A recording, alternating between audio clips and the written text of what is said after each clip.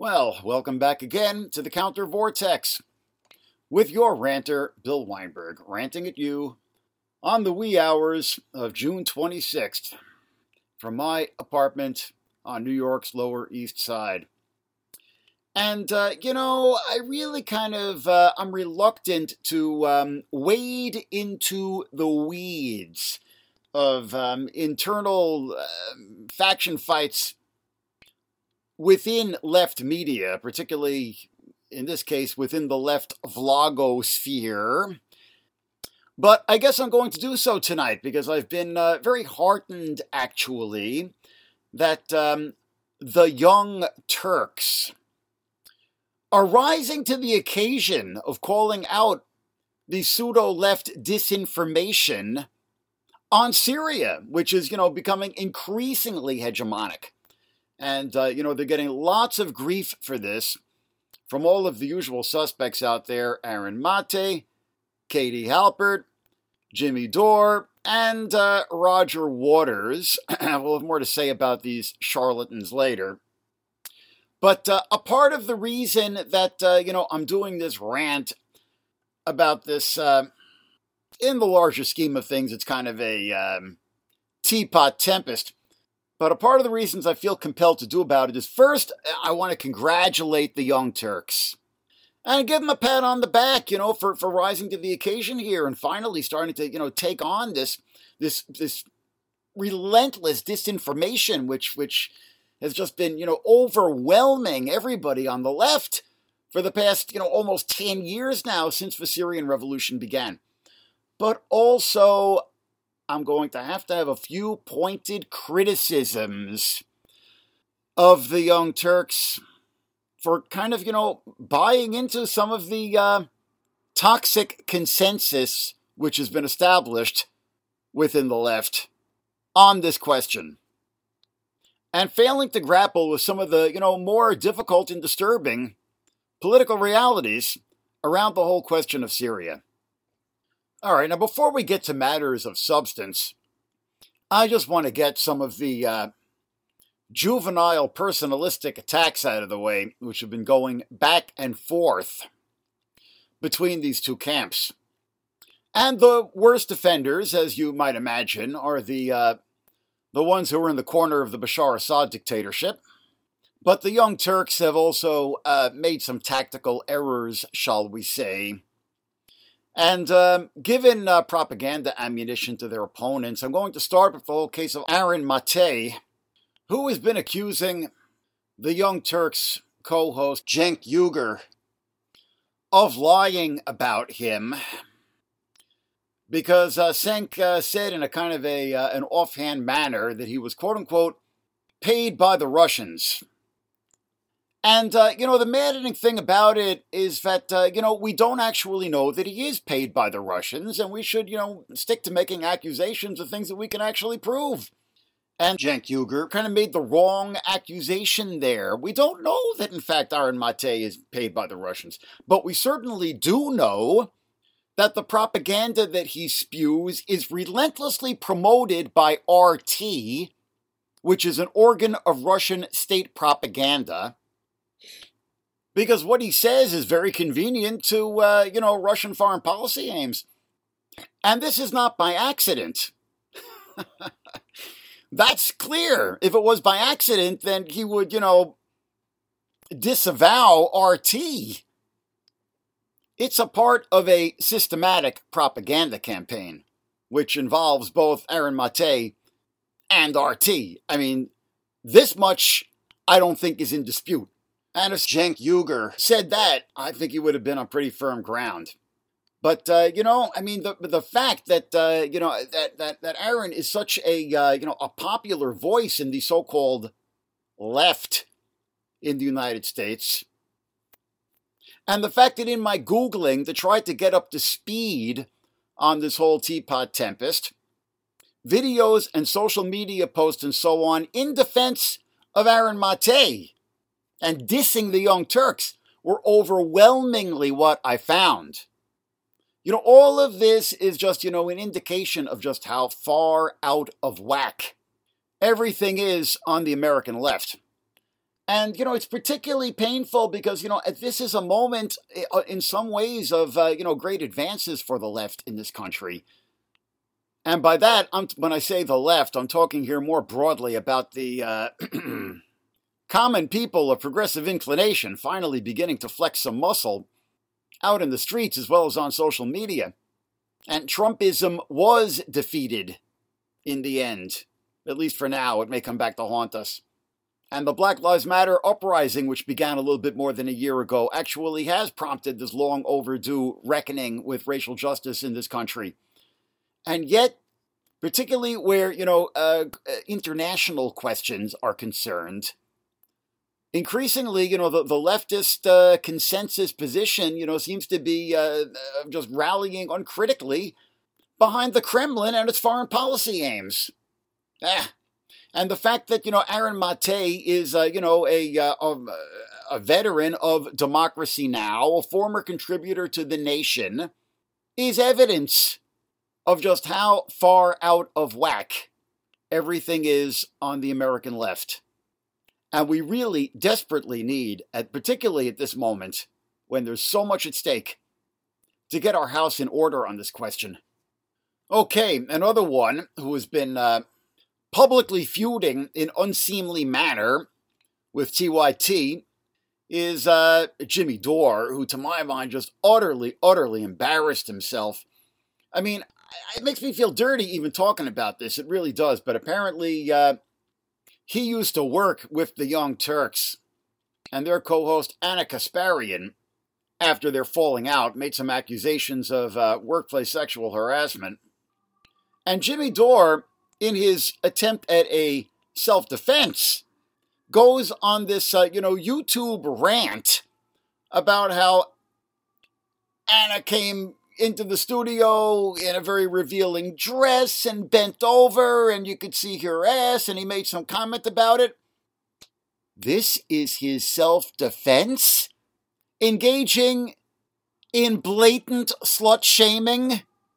And virtually admitting to workplace sexual harassment? Why does this guy have any credibility whatsoever on the so-called left?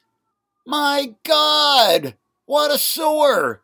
Okay, another one who made an utterly sexist comment about Ana Kasparian is Roger Waters, the great, left-wing rock star, who I ranted about, what was it, last week or the week before, who said on an interview with Katie Halper that Ana Kasparian is not such a young woman and she's well past her prime, quote unquote. Okay, this is, a gray-bearded guy whose heyday was back in the 1970s, talking about a woman who is doing much sharper work than he is today and who is half his age.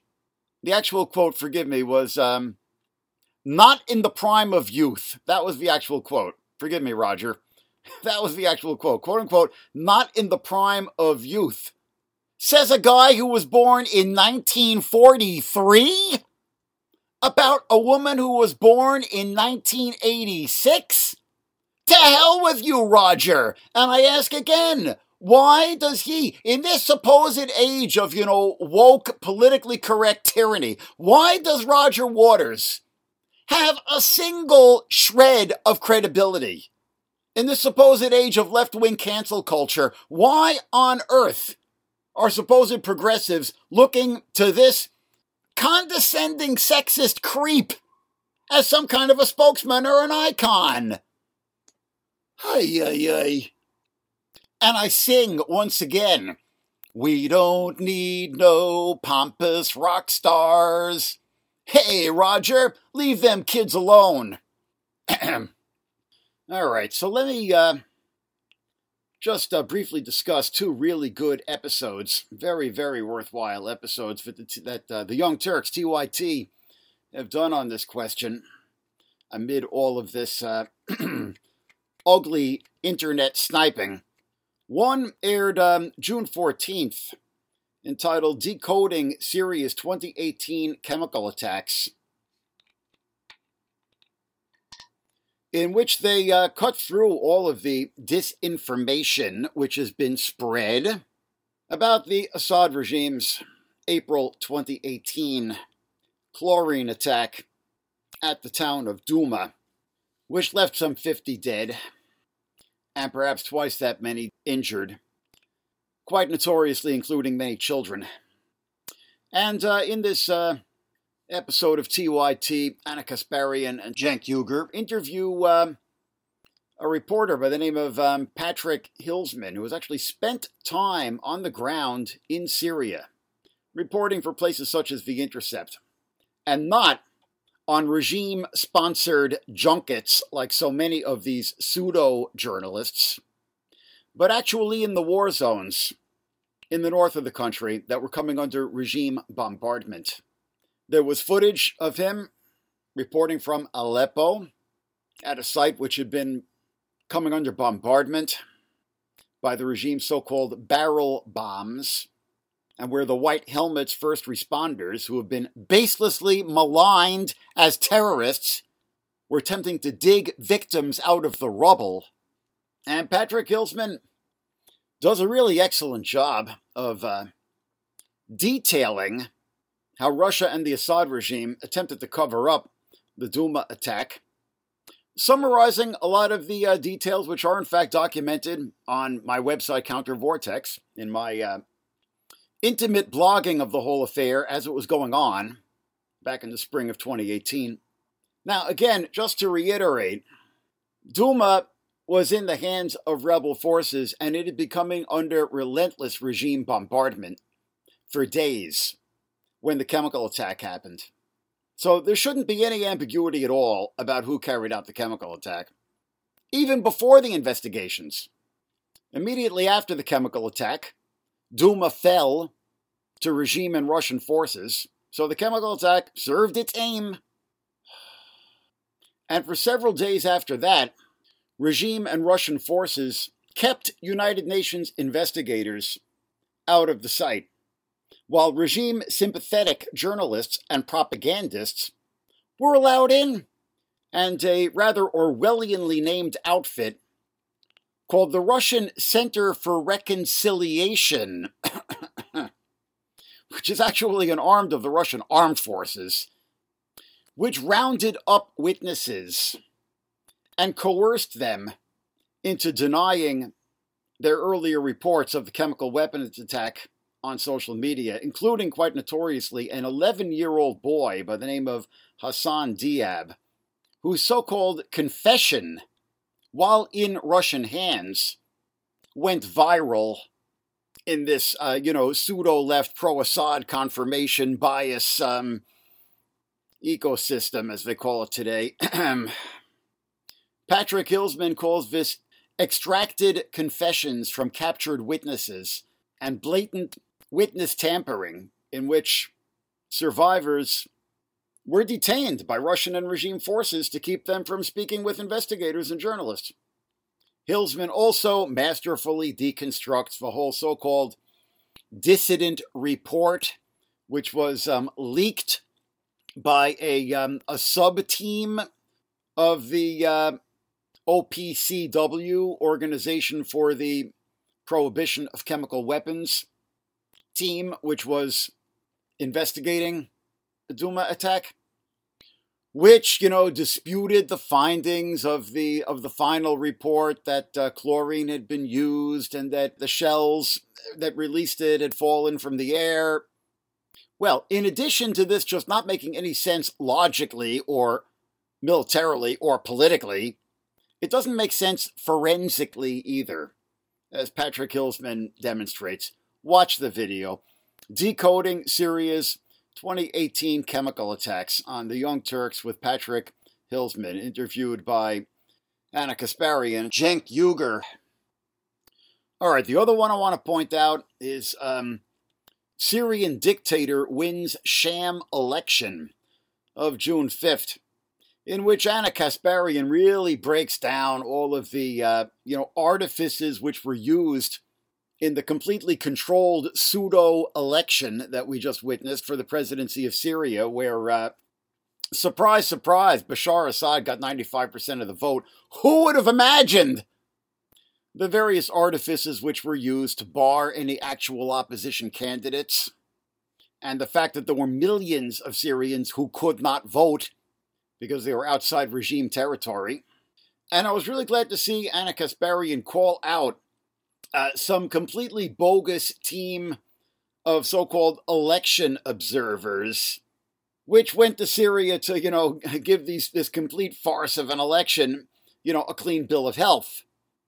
And it turns out that this delegation was organized by something called the Syrian Solidarity Movement, which is, of course, not in solidarity with the people of Syria, but in solidarity with the dictator who is oppressing the people of Syria, which in turn is tied to an outfit amusingly named the Association for Investment in Popular Action Committees, or AIPAC. Get it?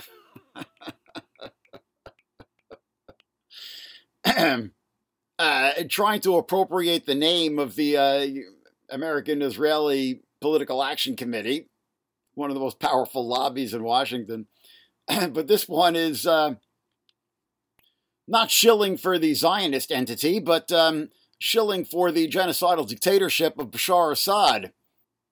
And this AIPAC, Association for Investment in Popular Action Committees, apparently paid Ohio Congressman Dennis Kucinich $20,000 to attend a pro-Assad confab in London in 2017. And he later returned the money after the pro-Assad politics of this AIPAC was revealed. He was actually shamed into returning the money. Big ups to Ana Kasparian for pointing this out. That's some good journalism there.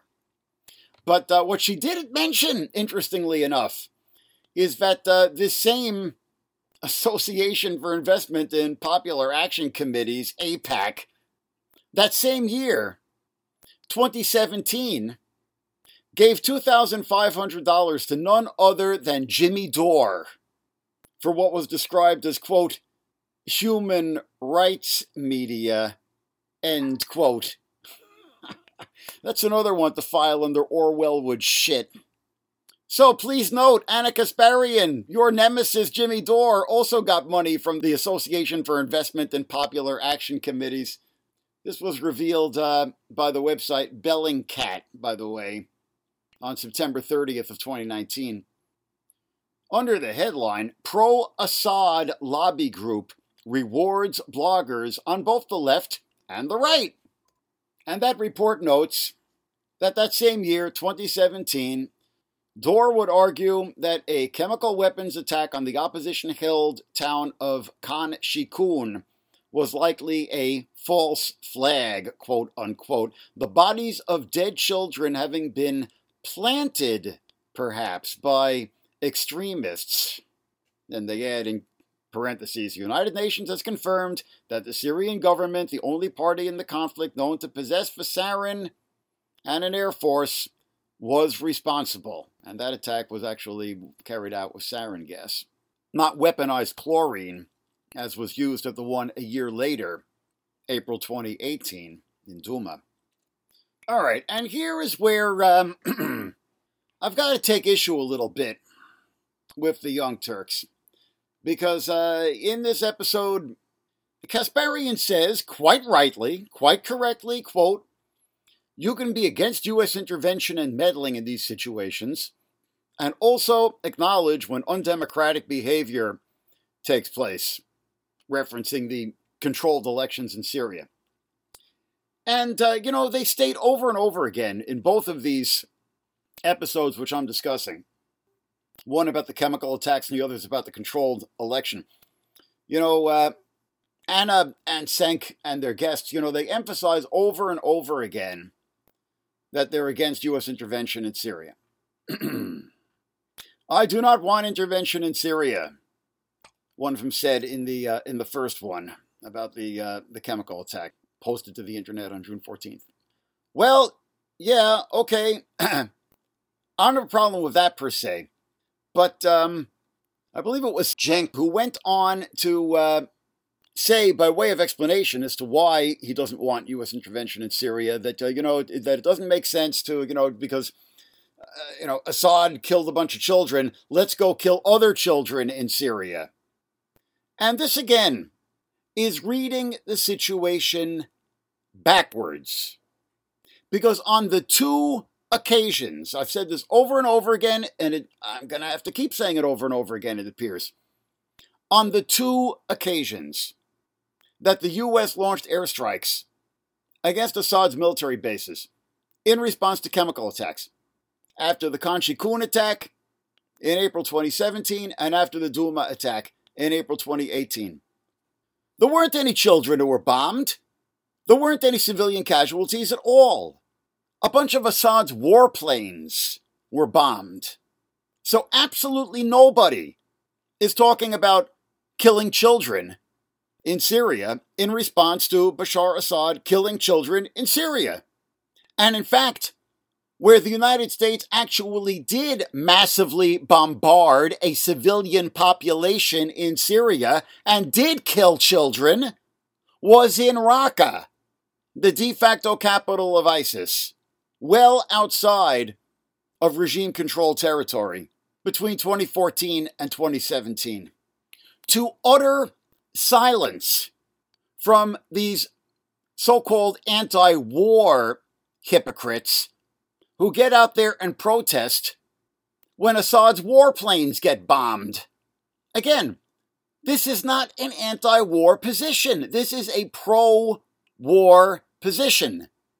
And the massive, sustained U.S. intervention in Syria, massive and sustained U.S. military intervention in Syria, not the two occasions when some warplanes were bombed, but the massive and sustained U.S. military intervention in Syria has been not against Assad, but against Assad's enemies, against the ISIS stronghold of Raqqa. So the U.S. intervention has not been against Bashar Assad overwhelmingly. The U.S. intervention overwhelmingly has been on the side of Bashar Assad, whose troops are now actually in Raqqa. Raqqa, which was so-called, liberated by U.S. bombardment in 2017, is now back in the hands of the Assad regime, whose forces were, unfortunately, invited in by the Kurdish militias who were coordinating with the U.S. airstrikes and were the ground force which actually took the city. So I hate to tell you this, you young Turks, but you're kind of reading the situation in Syria backward. And you're buying the propaganda and the illusion which has been, intentionally cultivated that the Syrian revolution, was all fomented by neoliberals in Washington who were just, salivating for Bashar Assad to be overthrown. When really the opposite is true. I mean, the U.S. intervention in Syria, the U.S. military intervention in Syria has not been as openly and blatantly on the side of the dictatorship as the Russian intervention has, obviously, in which the city of Aleppo was destroyed by Russian airplanes. But at a minimum, the U.S. has been tilting to the Assad regime in the Syrian war and viewing ISIS as the common enemy, despite the fact that ISIS and the Assad regime are equally genocidal entities. And another of Anna's guests on the show about the Syrian elections was Francesca Fiorentini, who I'm going to have to call out for saying something which was really egregious. Before I do, however, I want to give her kudos for actually bringing to my attention something which escaped me as closely as I follow the situation in Syria, which is that Bashar Assad actually cast his vote in the city of Duma in a kind of intentional insult to the victims of the chemical attack there back in April of 2018. I had not been aware of that. Thank you, Francesca, for bringing that to my attention. A further illustration of the just utter depravity of this regime. But here's why I have to call out Francesca, who in her commentary about the elections, acknowledging at length that they were a sham, she says, quote, "It's certainly not democracy, and that's okay. It certainly isn't me or my government's role to intervene to create democracy." End quote. And I mean, I just heard that and it was like, facepalm. Hashtag facepalm. It's okay. A dictatorship holding a controlled election is okay. And then she somewhat redeems herself. She goes on to say, quote, "There are many Syrians who have lost their lives trying to continue what was the Arab Spring, to actually break the Assad stranglehold on the country." End quote. Yes, indeed there are. And I think that they would appreciate a little solidarity from progressives in the West, at least the solidarity of not saying it's okay that Syria is not a democracy. And you're conflating two questions here. Whether it is, your role or our government's role to, quote unquote, intervene to create democracy is a separate question from whether the fact that Syria is not a democracy is okay. And bloody no, it is not okay. All right, and then they go on to talk about all of the horrors that have been witnessed in the United States under the past 4 years under Trump, with an incipient concentration camp system coming together, etc., trying to impugn the moral authority of the United States to judge what's happening in Syria. Well, my question is, do you want progressives in Syria and the Middle East to say that fascism in the U.S. is okay? How about consciously trying to build solidarity between progressive and pro-democratic forces here at home and in places like Syria and Burma and Belarus? And the situation in Burma at the moment really pains me because it's like such a replay of what was going on in Syria exactly 10 years ago. The Syrian Revolution began March 20th, 2011, when unarmed civil pro-democratic protests broke out, which were serially met with massacre by the regime. Until finally, after several months of this, the Syrian civil opposition, receiving no solidarity from the outside world, felt that they had no choice other than to take up arms, and Syria began spilling into civil war. Now here we are 10 years later. The coup d'etat in Burma was February 1st. Protesters demanding a restoration of democracy have been serially met with massacre and have received no solidarity from the outside world. And many now feel that they have no choice but to take up arms, and Burma is spilling into civil war. It's like we've learned nothing. And in Syria, it didn't take long before the civil war began escalating to the point of genocide, with massive bombardment of civilian populations, serial use of chemical weapons, hundreds of chemical attacks by this point, and something like 100,000 disappeared into the regime's detention camps and torture gulag, where the United Nations has found, United Nations Human Rights Council has found that there is an extermination, their word, underway. I feel I should bite my tongue, but I must ask, is it going to reach that point in Burma a few months or a year down the line? I certainly pray not, to a God I don't believe in. And once again, how is the left going to respond?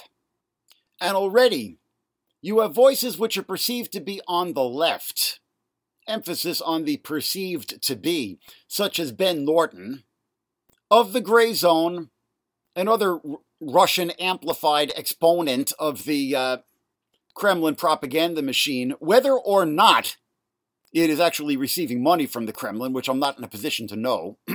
Ben Norton is, taking to social media, speculating that the death toll in Burma is inflated and baiting the civil opposition there as CIA controlled.